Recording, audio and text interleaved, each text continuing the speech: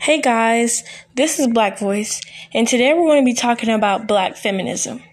It has come to my attention that Black women are not getting enough respect as they should. We come from a very beautiful culture. We are independent and strong. Black feminism grasps the experience of Black women displays rise to a particular spot of their position in relation to sexism, class operations, and racism. The experience of being a Black woman, it maintains, cannot be grasped in terms of being Black or of being a Black woman.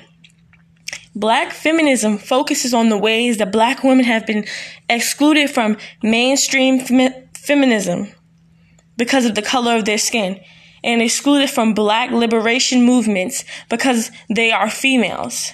I feel as though we need to stand together, us women, and show them our Black girl magic, because me and you are the definition of Black girl magic.